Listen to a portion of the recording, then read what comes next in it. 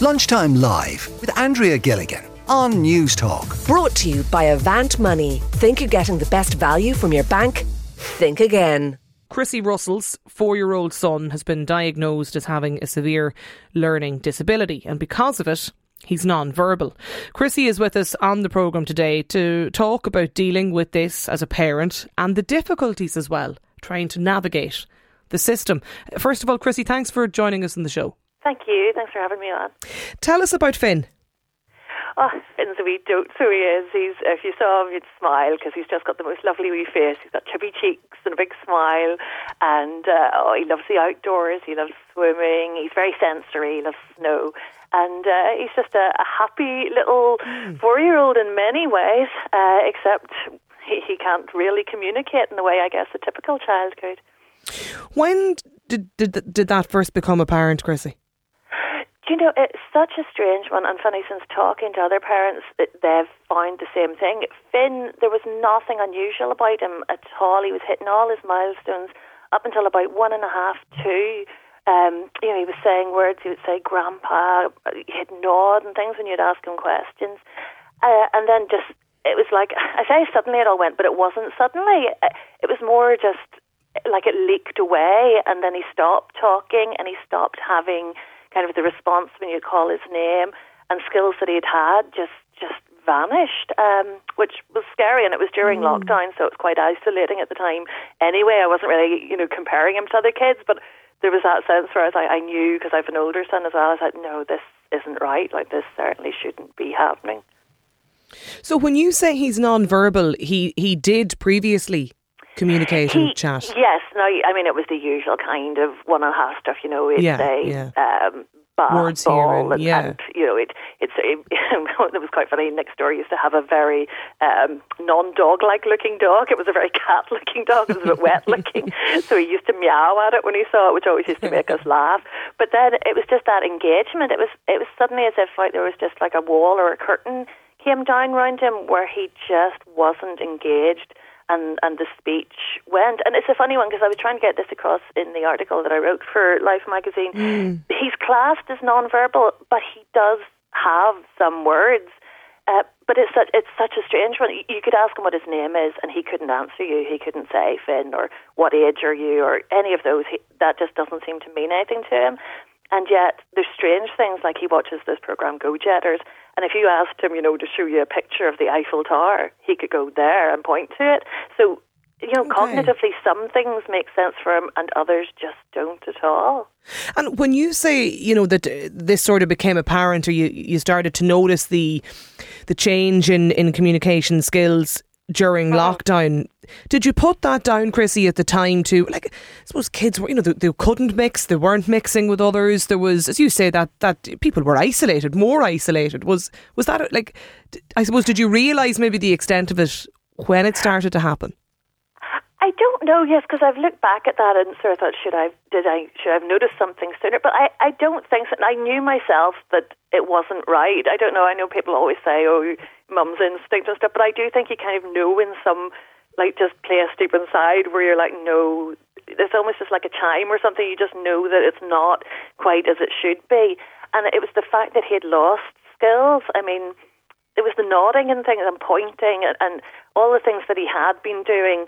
I was like, oh, and I thought, well, no, look, he's advancing in other areas because, he was walking and climbing, and they always say sometimes, if one set of skills goes forward, the other set, can pause or go backwards. But no, I knew fairly early on and got in touch with the health visitor and then got linked into speech and language and tried to get him into the system early on, which I'm so glad I did, because every kind of service provider that you get in touch with then says, that early intervention kind of has the best, they're supported best if you get them in early, which is the most frustrating thing because you hear all the experts say that, and yet the system's just not geared up at all to get you in touch with those services as fast as you need them. Talk to me about this. It's funny when I hear you talking about the system. As it sort of sounds like a kind of a conveyor belt, nearly, Chrissy, of a journey that you kind of start on. Like how has your experience been of that? a mixed bag, and part of me feels bad even complaining because I know so many people who have had so much of a worse experience, which is awful. Do you know what I mean? You shouldn't be thinking that you're fortunate just because it hasn't been as rubbish as somebody else's. But I guess it's well documented that, you know, there's not enough of provision of service for the people who need it, and particularly whenever it comes to autism assessment. I mean, we started, now Finn was born in Dublin, we now live in County Down, so it's slightly different, but I know island-wide it's the same issues in delay accessing autism assessment. And we were told it would be 15 months, but that must be it's probably a good year ago now already, before we get to the next stage even of Finn's assessment. So, I mean, I don't know when we'll actually get an actual statement saying he's autistic. I mean, I feel in my heart that he is, but it's just such a long process trying to get through the different stages to get there. And it's also because then it means that certain services are barred to you. I mean, with school access, there's certain schools you can't get into if you don't have an official autism diagnosis. It's hard, and what's so hard is, and I've heard this from a lot of parents, is like you have to be the one to fight for your children, obviously, because they can't do it themselves. But when you're so emotionally exhausted and physically exhausted, it's very hard to, you know, be the one to sort of strap on the gloves and fight to get them the access to the stuff that you know they need. The diagnosis that Finn has received, I mentioned the non-verbal element, but he has a severe learning disability as well, Chrissy. Just tell us about that. Yeah, well, again, it's sort of a complicated one because, yes, the educational psychologist has assessed him as operating at a level of a severe learning disability. But again, because I think when he was assessed for that, he was 3. And it's quite hard, obviously, to assess a child of that age anyway, because you don't know, do they not just want to do the tasks that you're setting them, or can they not do them? So it's a very hard one to assess. So the actual medical diagnosis I had from his consultant is that he has a developmental impairment. And I don't know, I still don't get much from that. I still am not clear exactly what that means. You know, generally, if we're trying to explain to somebody else what's wrong with Finn, we just say he has additional needs because that kind of covers everything. But it's very hard whenever you have this diagnosis and you don't really understand it. Like, I remember saying to the consultant, what is that? What is it? Yeah. Is he going to grow out of it? Is it the same as developmental impairment? Is this something that's going to improve? And I don't know. They seem very unable to give kind of any prognosis or sense of what his development will be. In terms of the process or the system as you describe it, and going through, I suppose going through all of that, Chrissy, like it, you know, just on a personal level for you and for your partner, and like even other little boy too, isn't that right? Yes, we've got an 8-year-old Tom, and I mean he's in mainstream school and has no diagnosis at all, and he's fantastic. He's so good with his little brother, like he's so tolerant and patient with him, and he's always the first to kind of step in and say, "Oh no, Finn didn't mean to do that." Like he's lovely, but. And again, it's one I've heard from a lot of parents, because honestly, I can't tell you like the response I got, because I was anxious putting the story out there, because it's very personal, but I had so many mums and dads and grandparents all emailing saying that it resonated with them, that you know, that was the same as what they were going through and the same challenges, and just the reassurance from that and feeling, you know, that you're not alone was so lovely. But a lot of us all felt the same guilt, you know, if there are other children who are able, because your attention always goes more to the one, you know, that can't. You know, I always have to watch Finn that wee bit more because, you know, he doesn't understand danger. He could run off anywhere. He needs someone always kind of beside him to scaffold everything he does. And it sort of means that, and of course, Tom gets left to his own devices a bit more, and that's hard.